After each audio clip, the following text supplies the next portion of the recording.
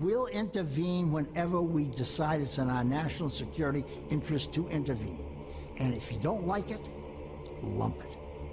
The problem with America is not that we go around marauding around the world imposing ourselves. The problem with America in the last 10, 15 years since the end of the Cold War, really in the last 60 years, is that we've been too slow to get involved. I don't know how many Iraqi civilians were killed, but I can assure you that the number is the absolute minimal that it's possible in modern warfare. Every nation in every region now has a decision to make.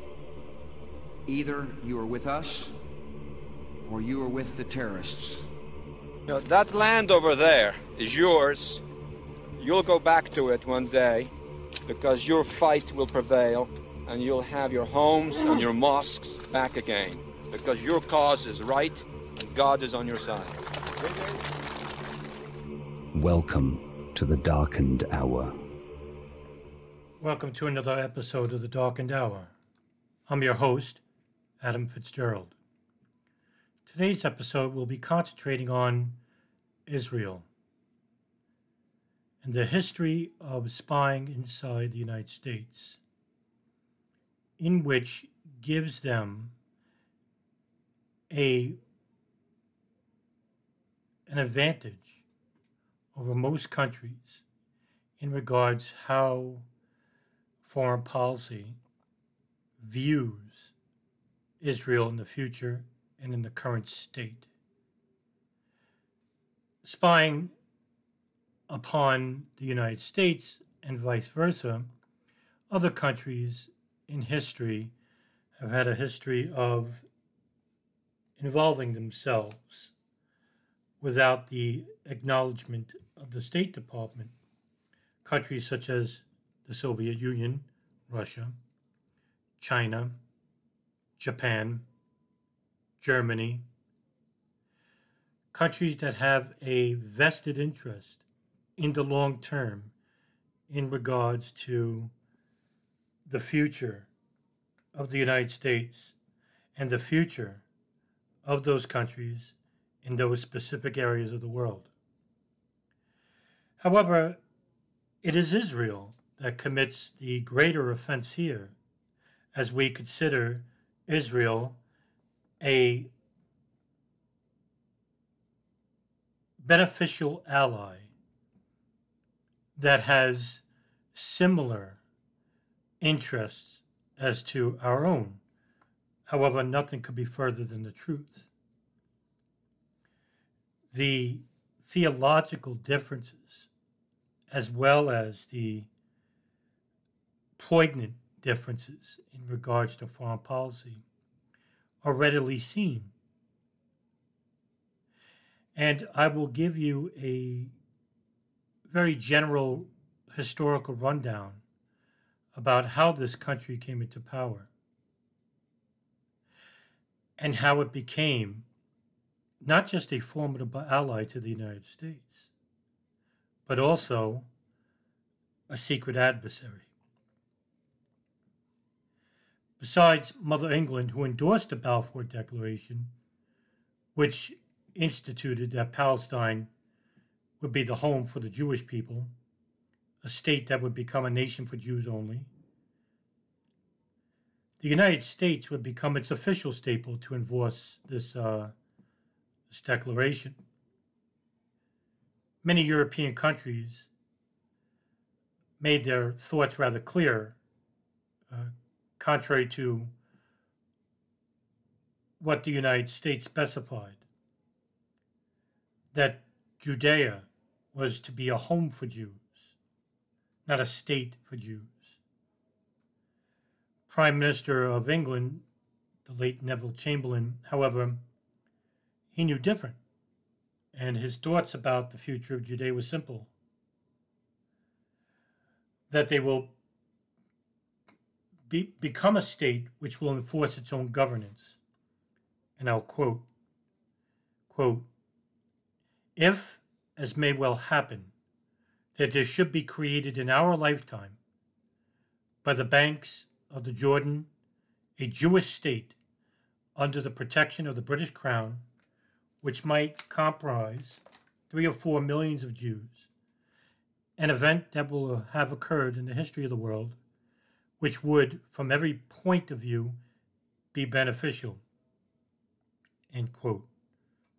That quote was taken by Chamberlain in 1927. The investments made by the United States and countries like England and France and other countries were abundant. The Zionist Israeli influence in American journalism, which pushed for the U.S. citizenry in full agreement for Jews to have a state, a state in which they would enforce their own laws, which would not be deterred. Influential Zionists that resided inside the United States, like individuals such as Louis Brandeis, Louis Lipsky, and Stephen Wise, were major leading figures who acquiesced to American politics, American politicians, and major leading figures in the areas of media and university,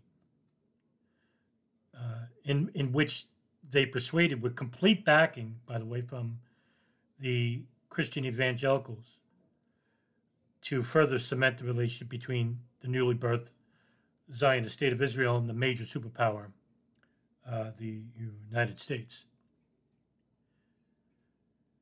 It would become a dual partnership that would have tentative beginning. Thus, a leading Zionist organization, which, given its rise, the Zionist Organization of America, or ZOA, which began in 1897, was now the face of the Zionist Israelis inside the country. And it depended on the most, especially for its military and financial needs. Israel at that time was not a formidable military superpower, and it did not generate enough money to become a financial power. However, the nature of this ideology, Zionism, would become far too dependent on its own wants rather than what it actually needed from the United States. The FBI began an investigation into ZOA under the 1938 Foreign Agents Registration Act. This is due to the organization's solicitation of supporters from the Christian, that's the evangelicals, and Jewish state of Israel, which were to accelerate technology transfers to Jews in Palestine. And in 1948, the State Department under Harry Truman forced the Zionist Organization of America to register under as a foreign agent. The first formative years of ZOA were primarily a liberal entity. But this would radically change in the next 15 to 20 years and become a nationalist, extreme right-wing entity. They would not be the only entity that would espouse nationalist ideals. But we'll get to that in a minute. In time, many different smaller Zionist organizations became apparent in every public and private facet of politics, media, and banking, the key areas of governing any country is through their politics, through their media, and through their banking. Because if you could control those areas, you could control every facet of the country. Influential figures from these Zionist organizations, like the ZOA or the American Zionist movement, or the Nefesh B'Nefesh and the Merkaz USA, and of course the more notable and more pronounced organization, which is the American Israeli Public Affairs Committee, or I'll just use in short AIPAC. which would specifically cater to the American political spectrum of all parties. And they did not concentrate on a specific. This would be key in influencing foreign policy regarding Israel. They did not really much care for foreign policy of the United States, which makes AIPAC a very unique organization in its own right, that it's the only organization inside the United States which caters to all of the elected officials inside the host country while directing that influence to its own policies. But behind the scenes is likened to a growing cancer cell, the Israeli Spies, which long hindered the American public and private sectors. And this would be key because even though that the Israelis, as well as the United States, consider each other mutual allies, it is Israel which doesn't trust the host country in which it owes its allegiance and existence to. But if you're a country which is surrounded by Arab countries, of course, the right thing to do would be to infiltrate your adversaries and allies through the use of spying, covert spying, to get an understanding of how you view said country. Spying into White House activities, all the way down to monitoring American popular opinion of Israel in such areas like universities, corporate offices and workplaces, and even in law enforcement centers. Israeli spying inside the United States is a taboo of sorts, even from local federal agencies, which were never permitted to speak about its existence, even within their own circles. More notably, the Federal Bureau of Investigation, as well as the Department of Justice. One of the most egregious cases of espionage that included Israel was in the case of Johnathan Pollard, who just made the news as of the last couple of days about him being released out on parole. Pollard was born in Galveston, Texas, to a Jewish family, and seemingly became an ardent supporter of Israel as he became aware of his family's ordeals during the Holocaust and World War II. Pollard, who applied to become an intelligence officer in the CIA, in which he was turned down, became a Navy Field Intelligence Officer in 1979. But the key period would be 1984, in which he became acquainted with Aviam Sella, who was a combat veteran within the Israeli Air Force and who participated in both the 1967 Arab-Israeli Six-Day War and the 1982 Lebanon War. And Pollard left to take a sabbatical inside it was Sella who left to take a sabbatical inside the United States in 1983. And he took a course on computer science at NYU. Pollard, who had met Sella in this time frame, told Sella that he worked for U.S. Naval Intelligence and told him about specific incidents where U.S. intelligence was withholding information from Israel, and he offered to work as a spy. It was a relationship which provided Sella with remarkably sensitive and classified data in which Pollard stole from naval officers. In which Pollard would in time have a handler for this information. And his name is Rafi Eitan. His last name is spelled E-I-T-A-N. And Eitan was a career intelligence officer who was positioned as chief of coordination with the Shin Bet and the Mossad. It was later in 1984 where Eitan initialed an espionage operation inside the United States, and he became the leading figure in which he recruited Pollard through Sella. However, the Office of Naval Intelligence got wind of Pollard's activities. In 2014, in an interview, I believe with the Times of Israel, Eitan would affirm that not only did Israeli intelligence know about Pollard, but so did Prime Minister Shimon Peres and Defense Minister Yitzhak Rabin, in which he quotes, quote, Shimon Peres and Defense Minister Yitzhak Rabin were aware of the spies' actions.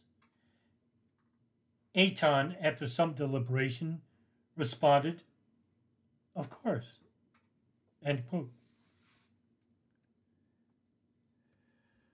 On June 3rd, 1986, Pollard pleaded guilty to one count of conspiracy to deliver national defense information to a foreign government.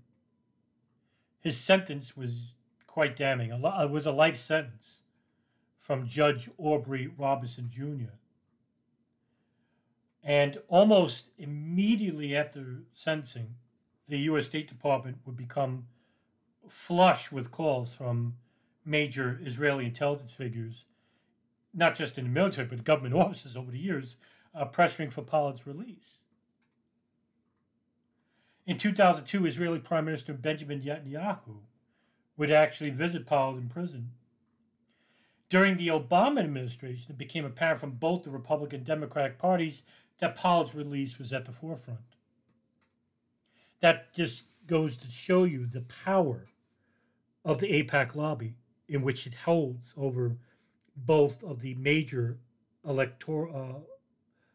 political fronts. On October 26, 2011, a bipartisan group of 18 retired U.S. senators wrote to President Obama urging him to commute Pollard's prison sentence to time served. On July 28, 2015, Pollard would be requested parole through the granted accommodations from the U.S. Parole Commission Board. And in 2015, the Israeli Knesset, which is the congressional district of Israel, would pass a bill which would, in essence, have the Israeli government fund Pollard's housing and medical expenses. But the bill was rescinded from passing in 2016. This instance of Israeli espionage would become rather a consistent routine, which would increasingly become more apparent in the 1990s. On May 5, 2000, J. Michael Waller and Paul M. Rodriguez, journalists from the now defunct Insight magazine, wrote a very lengthy and damning article which brought to light the massive abuses of Israeli espionage. The in-depth report entitled FBI Probes Espionage at Clinton White House. But the article went into full details just how proactive the Israeli Mossad was inside the United States, inside the most sensitive areas of government and law enforcement. The report, in which encompassed a 12-month investigation for both Waller and Rodriguez, in which the FBI had looked into allegations that implicated the Israeli government had penetrated 4 White House telephone lines and was able to relay real-time conversations on those lines from a remote site outside the White House directly to Israel for listening and recording. Quite shocking when you look at it from the perspective that this is a noted ally. that they would be so brazen to conduct covert espionage inside the country, not just inside, but right close up front to the most sensitive areas of government. The report also went into detail about how the Israeli Mossad had also monitored phone lines of certain unnamed officials who worked within the State Department, within the Pentagon, and even secret FBI phone lines. Astounding intelligence. Both Waller and Rodriguez said the FBI investigation had been launched in early 1997 when a local telephone company manager became suspicious of an Israeli employee of Amdocs, which was an Israeli company that sells billing software to telephone companies. This remarkable revelation was, of course, not relayed to the American public. Not one news agency, not one, whether it be from the legacy media or any newspaper publications that would publish this surreal criminal act which bordered on the absurd and the oblivious. The arrogance put forth by the Israeli intelligence apparatus, which would deny these charges. However, more than 24 U.S. intelligence, counterintelligence, law enforcement, and other officials have both told Waller and Rodriguez from Insight that the FBI believes Israel has intercepted telephone and modem communications on some of the most sensitive lines of the U.S. government on an ongoing basis for years. Nevertheless, independent sources did report the allegations in which Israeli and U.S. officials had to circumvent excuses to what had happened inside the United States' own intelligence agencies. Now, Rodriguez would be later interviewed by the Washington Report, in which he, quote, "We're perplexed that no one has followed up on the story. We think it's news by any stretch of the imagination. It is true that the FBI says that a portion of the investigation is closed, but the fact that a portion also is open makes it news. We will continue to pursue it. Meanwhile, it's gratifying that the Middle East press played it fair and square," end quote. Now, only the liberal Israeli publication, Haaretz, would give the Insight report a fuller explanation, which most U.S. publications would shun. Quote, "White House and FBI officials denied the allegations. They acknowledged that such an investigation into possible Israeli eavesdropping had been conducted and added that the file has not technically been closed yet. The file is categorized as inactive due to the severity of the allegations and the possibility that there may be further developments," end quote.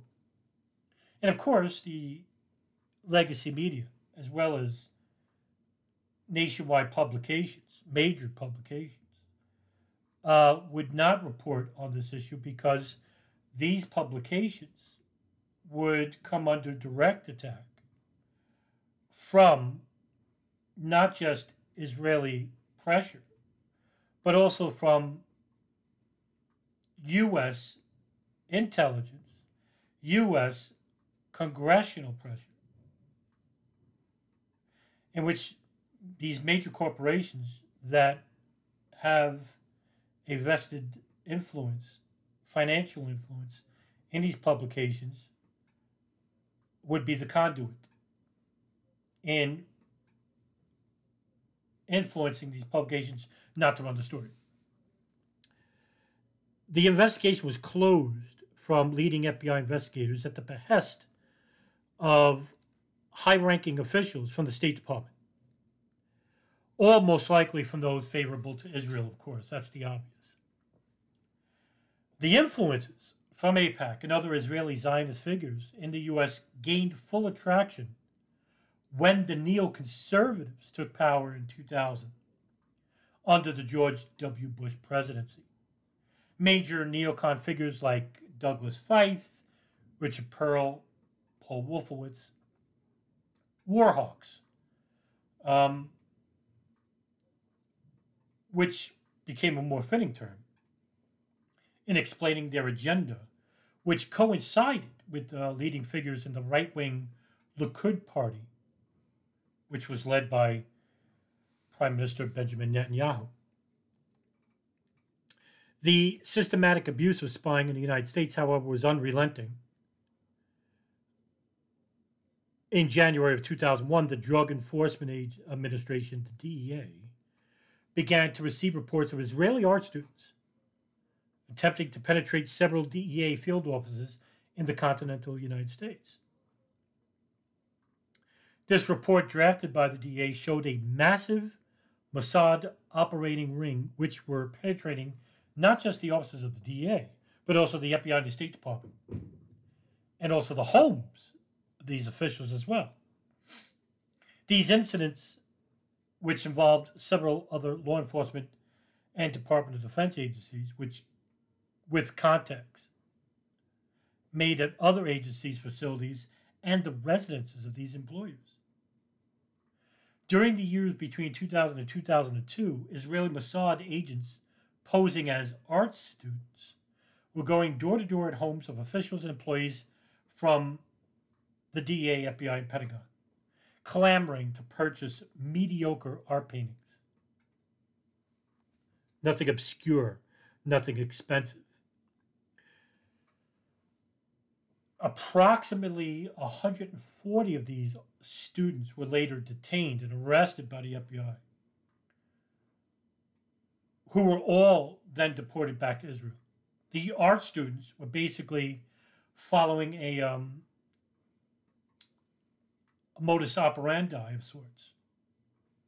They generally worked in teams, and they consisted of a driver, who was the team leader, and 3 or 4 subordinates. Now, the driver would drop the salespeople off at a given location and return to pick them up some hours later. The sales pitches, though, were usually aggressive and at times even inquisitive to the people they were pitching to. According to an unnamed DEA official in his interview with Salon magazine in 2002, quote, "The females among them were invariably described as very attractive, blondes in tight shorts or jeans, real lookers," as one DEA agent put it to Salon. "They were flirty, flipping their hair, looking at you, smiling. 'Hey, how are you? Let me show you this.' Everything a woman would do if she wanted to get something out of you," end quote. Salon magazine also obtained information from guards at the Earl Cabell Federal Building in Dallas, whom found one Israeli art student wandering the halls with a floor plan of the site. Sources told Salon that similar incidents have occurred at sites in cities like New York, Florida, states like New York and Florida, and 6 other states, and even more worrisome, at 36 sensitive Department of Defense sites.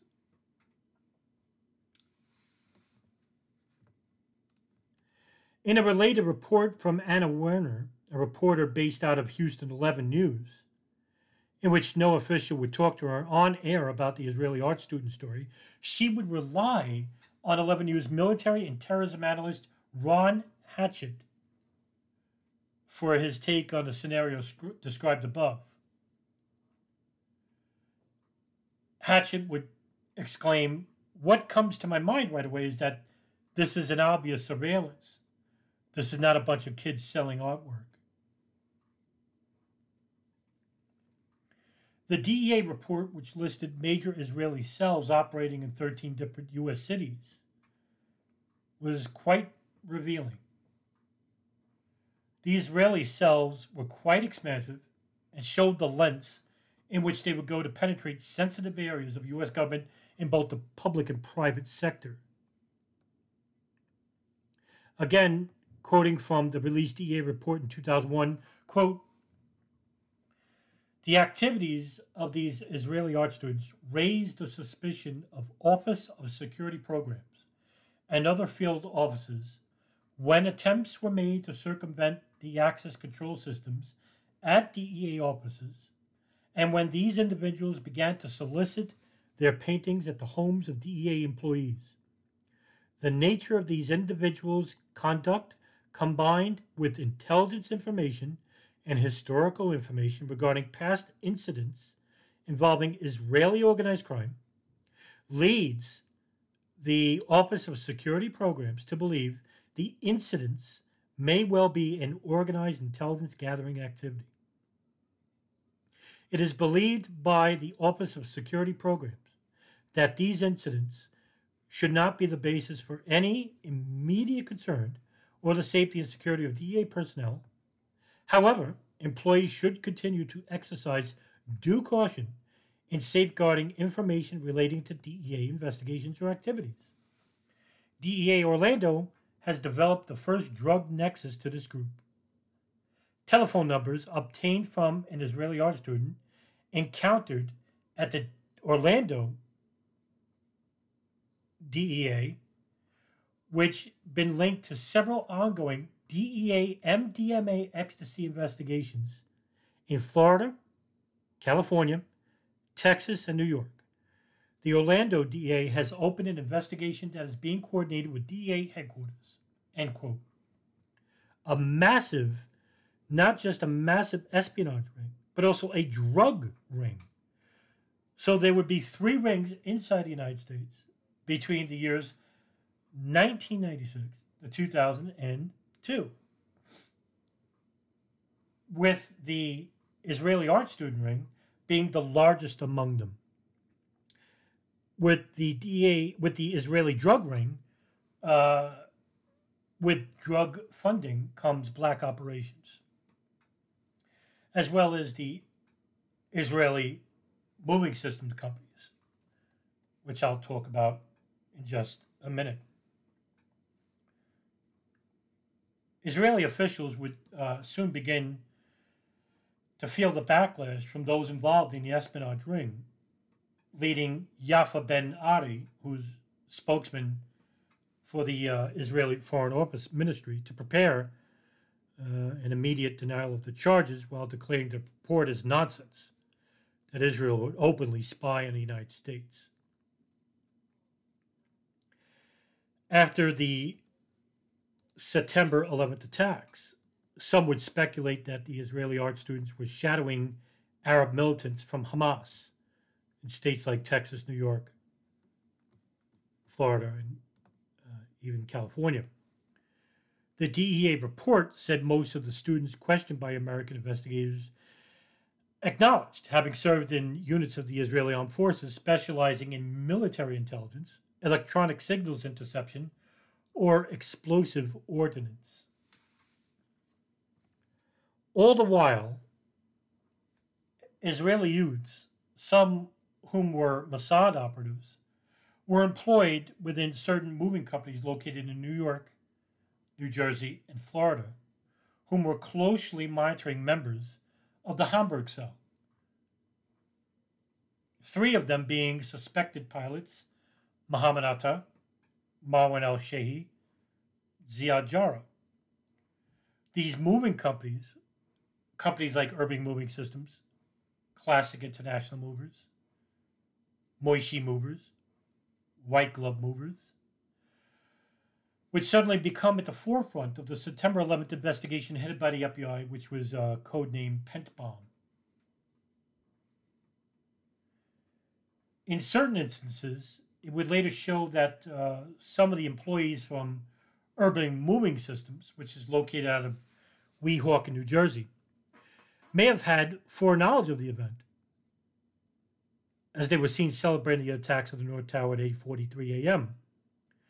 And in 2 redacted reports from the FBI field report about the high-fivers, as they were codenamed, residents from the Doric Tower apartments located in Union City, New Jersey, witnessed a white van matching a Urban Moving Systems van at 8:43 a.m.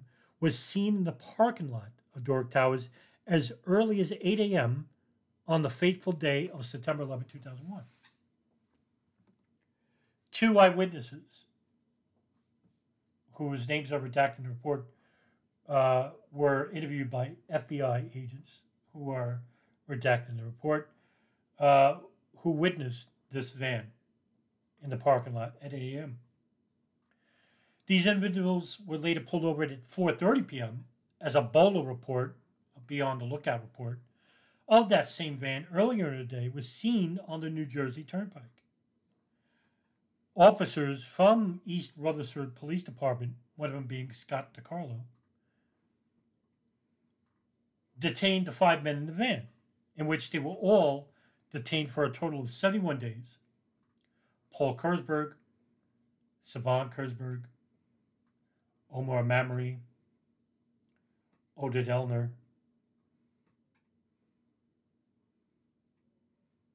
and I'm drawing a blank.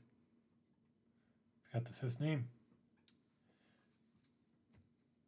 Anyway, Paul Kurzberg was one of the 5 Israelis detained, refused to take a polygraph for 10 weeks, in which his lawyers then accepted to take part and failed in most of the questions posed to him. The FBI will later try and get a second interview with Urban Moving Systems manager Dominic Suter. And Suter immediately fled to Israel, basically leaving the company behind with months of storage, undelivered to clients. However, only 2020, led by John Miller, would embark on a journalistic piece regarding the mystery of the 5 Israelis, who were later dubbed the Dancing Israelis by the American media. The story would also die in the vine, so to speak, as par for the course, anything related to U.S.-Israeli criminality. There were other Israelis that were detained on 9/11, 2 of them being Roy Barak and Modi Butbul, who were detained by Pennsylvania State Police, in which on September 11th and 12th they were detained, but they were pulled over. But on September 12th, they were detained only because the truck that they were driving, in which they claimed that they were going to a client out of state to Ohio, in which Pennsylvania State Police contacted Dominic Suter and asked if there were any clients, in which Suter claims that he found it strange because due to the previous day's events, the moving company would not have clients outside of the state of New Jersey. Pennsylvania State Police, as well as the FBI, interviewed Barak and Modi Butbul and gave very generally vague and unresponsive answers at times regarding the nature of their business on September 12th regarding a client in which they couldn't name and couldn't tell you what the address was. It just so happens that the route that they were taking was a route that led to Shanksville, Pennsylvania, where Flight 93 had crashed. Meanwhile, the United States-Israeli partnership continues to grow at exponential rates, which continue to have a general negative outlook at the geopolitical spectrum and also from an internal viewpoint. Can those who cater to the Zionist entities within Israel continue to be a friend to the United States while it commits repeated acts of espionage against our most sensitive areas of government? Or have they become a liability to the United States in general? Some agencies and adversaries would opine on the latter, while those emotionally invested to the self-determination of the Zionist agenda would commit to the former, even at the behest of being compliant to its criminality happening from within.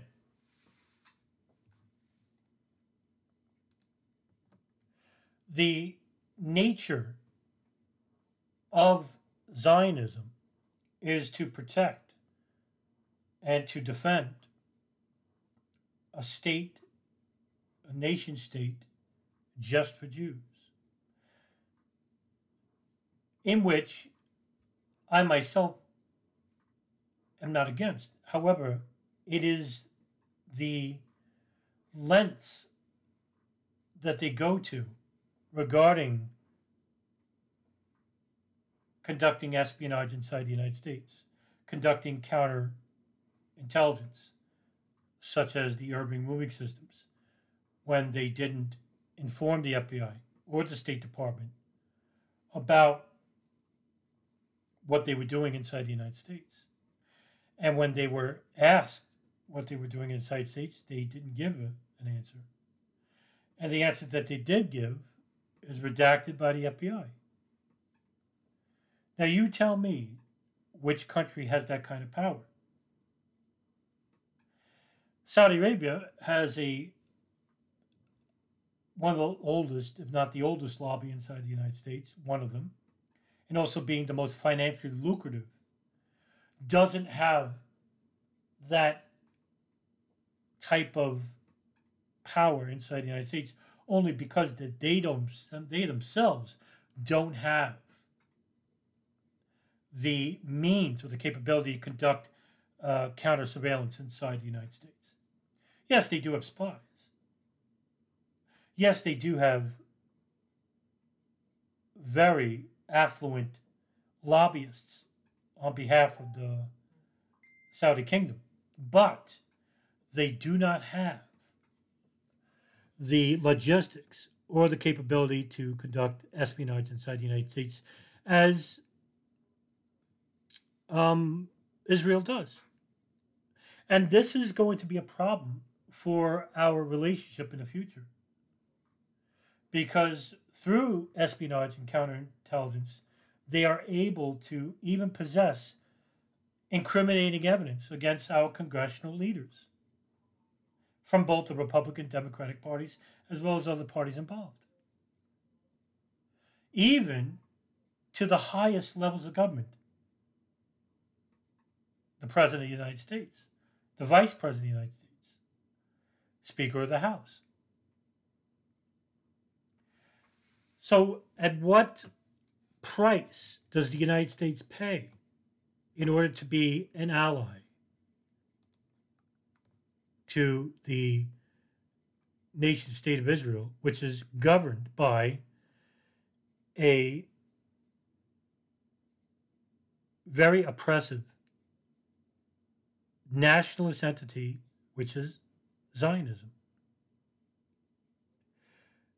The future of both countries are at stake, as well as the victims of countries in the Middle East, and that is what's most important.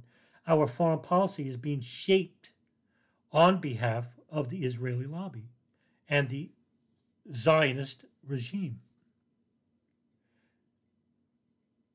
And it's through this influence and affluence which shapes our foreign policy, in which it's quite detrimental, not just to us as a people, but to the people in which we bomb and impose our will on in countries like Iraq, Libya, Syria, Afghanistan, and the looming prospect of war with Iran, which in itself, these are the countries who once were prosperous under Arab nationalism or pan-Arabism, which was basically destroyed, not just by a civil uprising of the people, but also from the intelligence apparatuses like the Israeli Mossad, like the CIA, the Saudi General Intelligence Directorate, the Makba, these countries which have a vested interest in controlling preconceived enemies inside the Middle East and Southeast Asia. And so we will end the episode on that matter. I am Madam Fitzgerald from the Darkened Hour. Thank you for tuning in, and see you in the next episode.